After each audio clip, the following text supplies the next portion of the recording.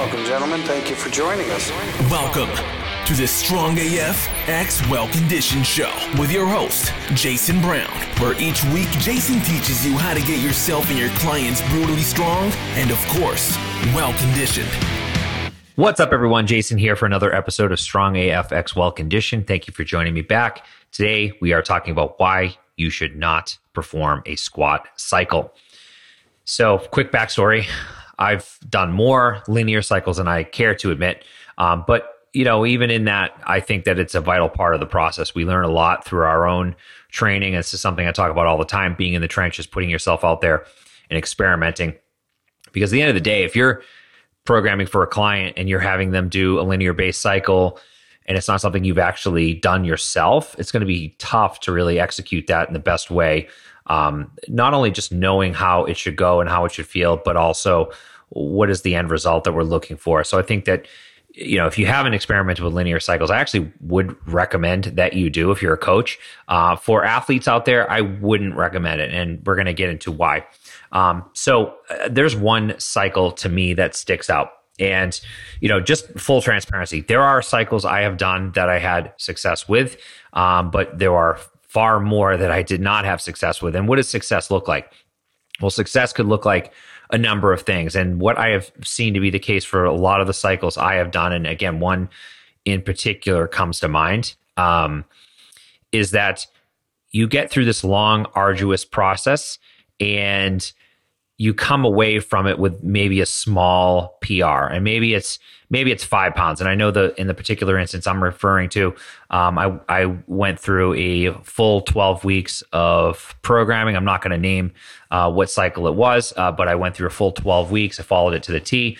And this is actually before I had kids, which is even more interesting. I didn't have kids. My main focus in my life was actually training. I owned a gym. So I was putting a lot of time and effort into my training. I was heavily focused on all aspects of things that go with that. Of course, my nutrition and, things like sleep and stress management, and, had the time to devote to a cycle based on more linear percentages. And the overall goal of that cycle was to develop maximal strength. So after a long process of putting in the time, putting in the effort, being consistent, all things considered, it was a lot of time and energy for very little payoff. I actually only saw a 5-pound PR on my back squat at the time, and other lifts actually didn't come up at all. None of my Olympic lifts came up. I actually think there was my snatch at the time actually went down a little bit, and I think it was just kind of a product of the fatigue that I had incurred across that 12-week time frame. Later on, things started going back in the right direction, but the main thing here is that there was a lot of time and energy put in, and I was a different person back then. I had different responsibilities. So, when we think about all things that go into success of a training cycle, we need to have a lot of our ducks in a row before we do that. And I think 9 out of 10 people that I come into contact with have a major amount of responsibilities. I don't work with any 20-somethings. And even those people, I would say that there is a better way to train. And, I think that if we want to just boil it down to thinking about something like conjugate, why that's more successful, why I've seen more success with the people I've worked with, it makes sense. And we're going to delve into some of those details in a minute here, but I think it's important to know that there are a lot of things that need to be considered. And even with the, I would say, optimal schedule where you are able to devote your time, there are certain reasons or certain things that I would look to first before making that decision whether or not you want to do a linear based cycle. And, I will be the first to tell you, I've seen plenty of people have success with it. I've personally had success with it, but I've had a lot more success with a nonlinear approach, using a concurrent approach, and just, again, all around fitness. 365 days a year, I've seen much more success with that than I have trying to devote my time and effort to one quality of fitness. All right. So that, and again, I would say if I had to quantify, it's probably not less than 20 linear based cycles. Now we're thinking about a 20-year time span. I wouldn't even count in my teens, which I certainly did a lot of linear training back then. Even from eighth, ninth grade up, I did a lot of linear based training. This was well before I probably didn't even know what conjugate was back then, but I didn't start getting into conjugate until my early 20s. I think it was around 20 years old. That kind of speaks for itself what happened from there. But if I had to just kind of guesstimate, I'd say we're looking at around 20-ish linear based cycles. It could be a lot more than that, but it's really hard to go back even further than that and recall what exactly I was doing. I think I was, back then you could probably do anything and get results. And I was certainly getting results, but not the same results that I would get later on. And of course, there are many other things that could play into that. But if we're thinking about just what this boils down to, what it looks like a lot of time and energy dedicated to build a singular quality of fitness. Now, if you look at a textbook, a textbook that comes to mind is Periodization by Tuda Bomper and Gregory Half. Phenomenal book, a book that I own, a book that I've studied extensively. I think that there's just a lot to be left to desired for the majority of people out there that are attempting to improve one quality of fitness. Now, when we think about the prospect of improving, say, maximal strength over the course of, say, 12 weeks, what goes into that? There's a lot of energy and time that is spent at building intensity over time. And when we do that, there is the trade-off of losing other qualities of fitness. That's why a linear block style of training can be done in various ways, where you spend, say, 8 weeks focusing on one quality, then you spend another 8 weeks focusing on another, and so on and so forth. And there's no hard and fast rules. You could certainly do it a number of ways in terms of duration. But what I have found to be a better choice, and just if strength is the goal, and whether we're talking about power or we're talking about strength, or we're even talking about things like GPP, a better option is using a concurrent approach. Now, I've heard various stories from Louis Simmons about his experience with linear training. And I always remember the quote that he uses, like going 3/4 of the way up the mountain and coming back down. Whereas, you're trying to get to this summit, this peak of performance. And in a quest for doing that, you lose other things along the way. So you never quite get to that summit. You never really get to your peak of what your performance could be, because you are trading one thing for another. So I think that's a really poignant idea, and I think it's important to note. And I think the counter to that a lot of people make is that, well, conjugate works best for geared powerlifters, and if you're not a geared powerlifter, then it doesn't work for you. Well, I would clearly disagree with that. I mean, I've used this system with hundreds of thousands of people over the years. At High Point, we had over 200 gyms using this style of programming, conjugate X conditioning. And it looked a little bit different back then because it was delivered at a CrossFit box, but we had, 205 gyms using it. Each gym had an average of 100 and something members, if I recall correctly. So you can do the math yourself on that in terms of a daily basis, how many people were using this training. And, the results were what they were. They were, very, very high. The results were consistent because we were not trying to use a linear style of training. And in a group setting, I think it's even less advantageous to use, because you don't know when people are coming. You don't know what their background is. You don't know just a variety of things that you need to know to be a great coach and make sure that people get great results.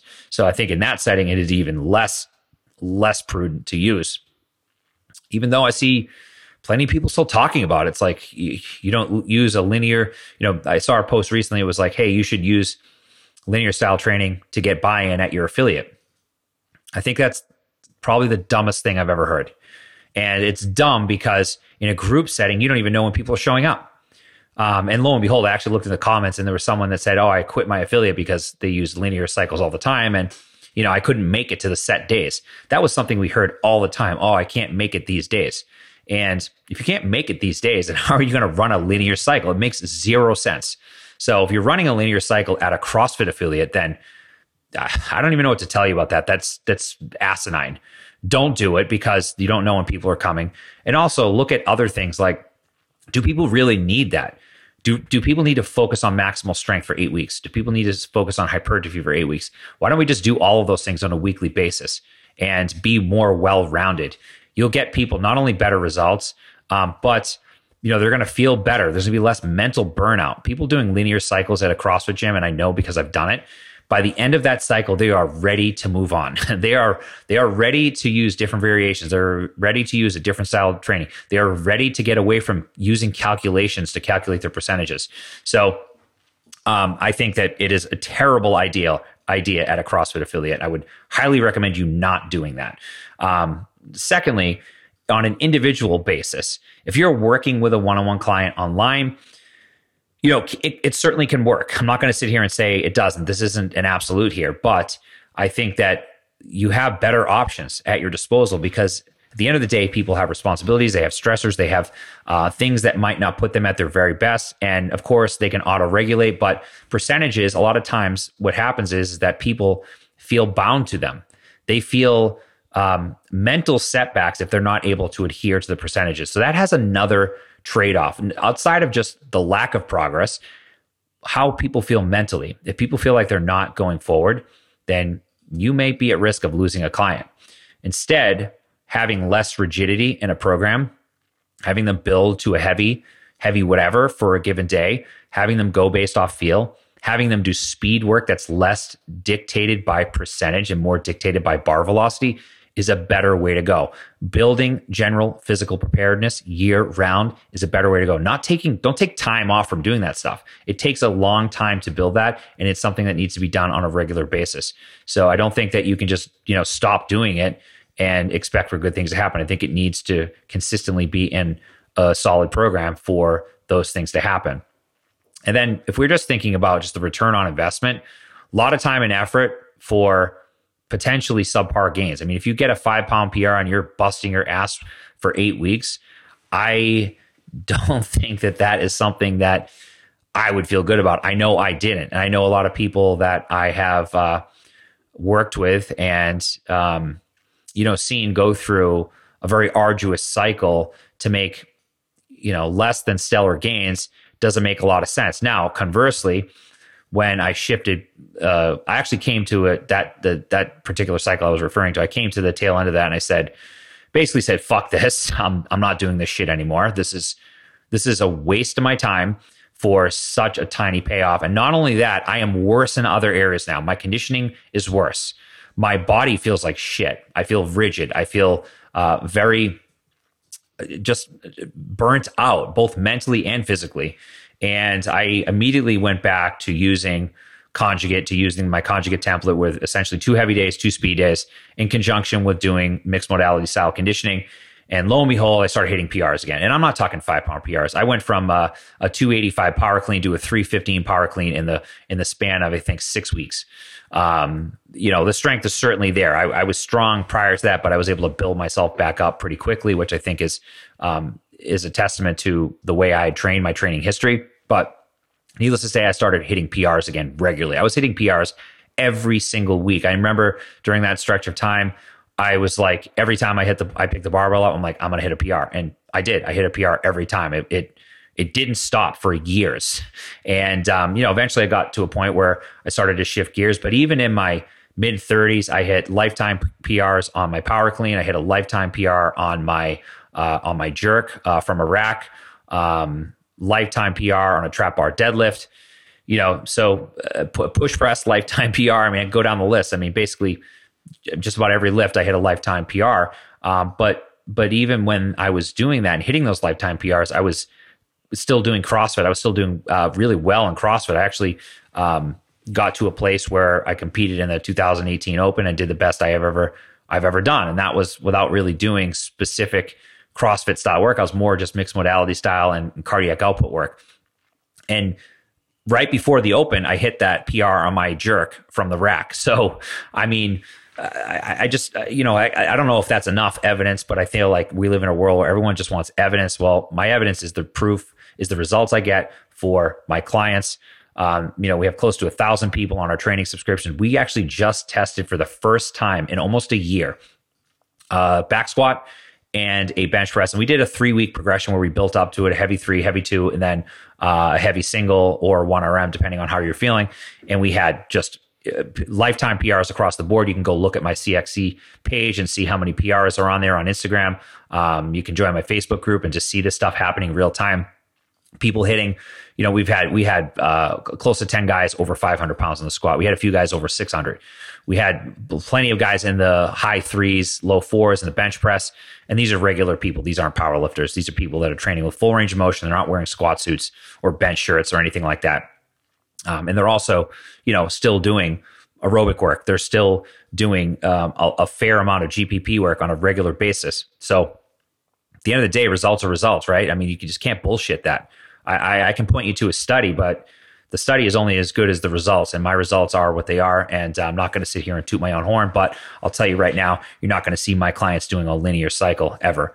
And as these subscriptions continue to grow, we get more and more people on there. Obviously, the numbers will speak for themselves, and they certainly already are. But at the end of the day, aside from anything I've done in my own career as a strength and conditioning professional, I think the main thing to think about here is that what do people really want? And I think most people, their goals are modest. And a CrossFit gym, I used to always say this to box owners, like, what do your people really want? Do they want to do better at CrossFit or compete in the open? Or do they just want to look better in their bathing suit and feel better and have more energy? And I think that the latter is the case. And as they start going throughout that process, they start realizing that having metrics to support, having their performance be in alignment with the way they look and feel is an important thing to a lot of them. But we can certainly get there without having to spend time on a cycle that is dictated by someone's training schedule, someone's training history, someone's muscle fiber types. Do percentages play out the same way across an explosive person? Someone that's very type 2 muscle fiber dominant versus someone that is an endurance athlete? No, they certainly do not. You could have an endurance athlete do 90% for their front squat, and they might be hitting 5 to 8 reps. Whereas someone like me, 90%, hitting a double at that's going to be probably a good day. So just know that they play out differently across the board. I would rather ask someone to build to a 5 rep max versus trying to adhere to some arbitrary percentage. Or let's say we have them doing 5x5 at 80%. You could certainly use percentages like that. What I would recommend is doing them for shorter periods of time and, changing the variation more frequently. So let's say you're doing a more of a linear based work with your squat pattern. And for 4 weeks, you use a box squat. And then for 4 weeks, you use a front squat. And then for 4 weeks, you use, a Zercher squat. And then for 4 weeks, you use, some type of accommodating based resistance with your squat pattern. So you can do it like that and still make great gains. But trying to follow a very rigid, elongated cycle is, in my mind, silly, and for all those reasons. And, at the end of the day, if you've never experimented with it, I would recommend you do it. But you can do it in a smarter way, like I just mentioned. Use a 4-week progression. And, maybe you're using something like cluster sets, or you're using a different variation every 4 weeks or something of that nature. And you're still using other modalities in your training. So, I guess one could argue at that point, is that really a linear model? And I think in some ways it certainly is. And, dynamic effort in some ways is linear, but the focus is on bar velocity. So there's less chance of the loading being a deciding factor. A lot of times people just need to go lighter with that work versus asking them to do, 4 sets of 2 at 90%. I mean, that's going to be very much dictated by how someone's feeling on any given day. So I think that all things considered, for most people, it's not a prudent way to train. For most people, there's a better option. Check out CXC if you haven't already. That's a better option if you have the experience to support it. And if you don't, you just want to look good and feel good, then there's other options for you too. I just think that spending a lot of time trying to do some type of cycle that may or may not get the result you're looking for doesn't make sense in my mind. So hope that helps, guys.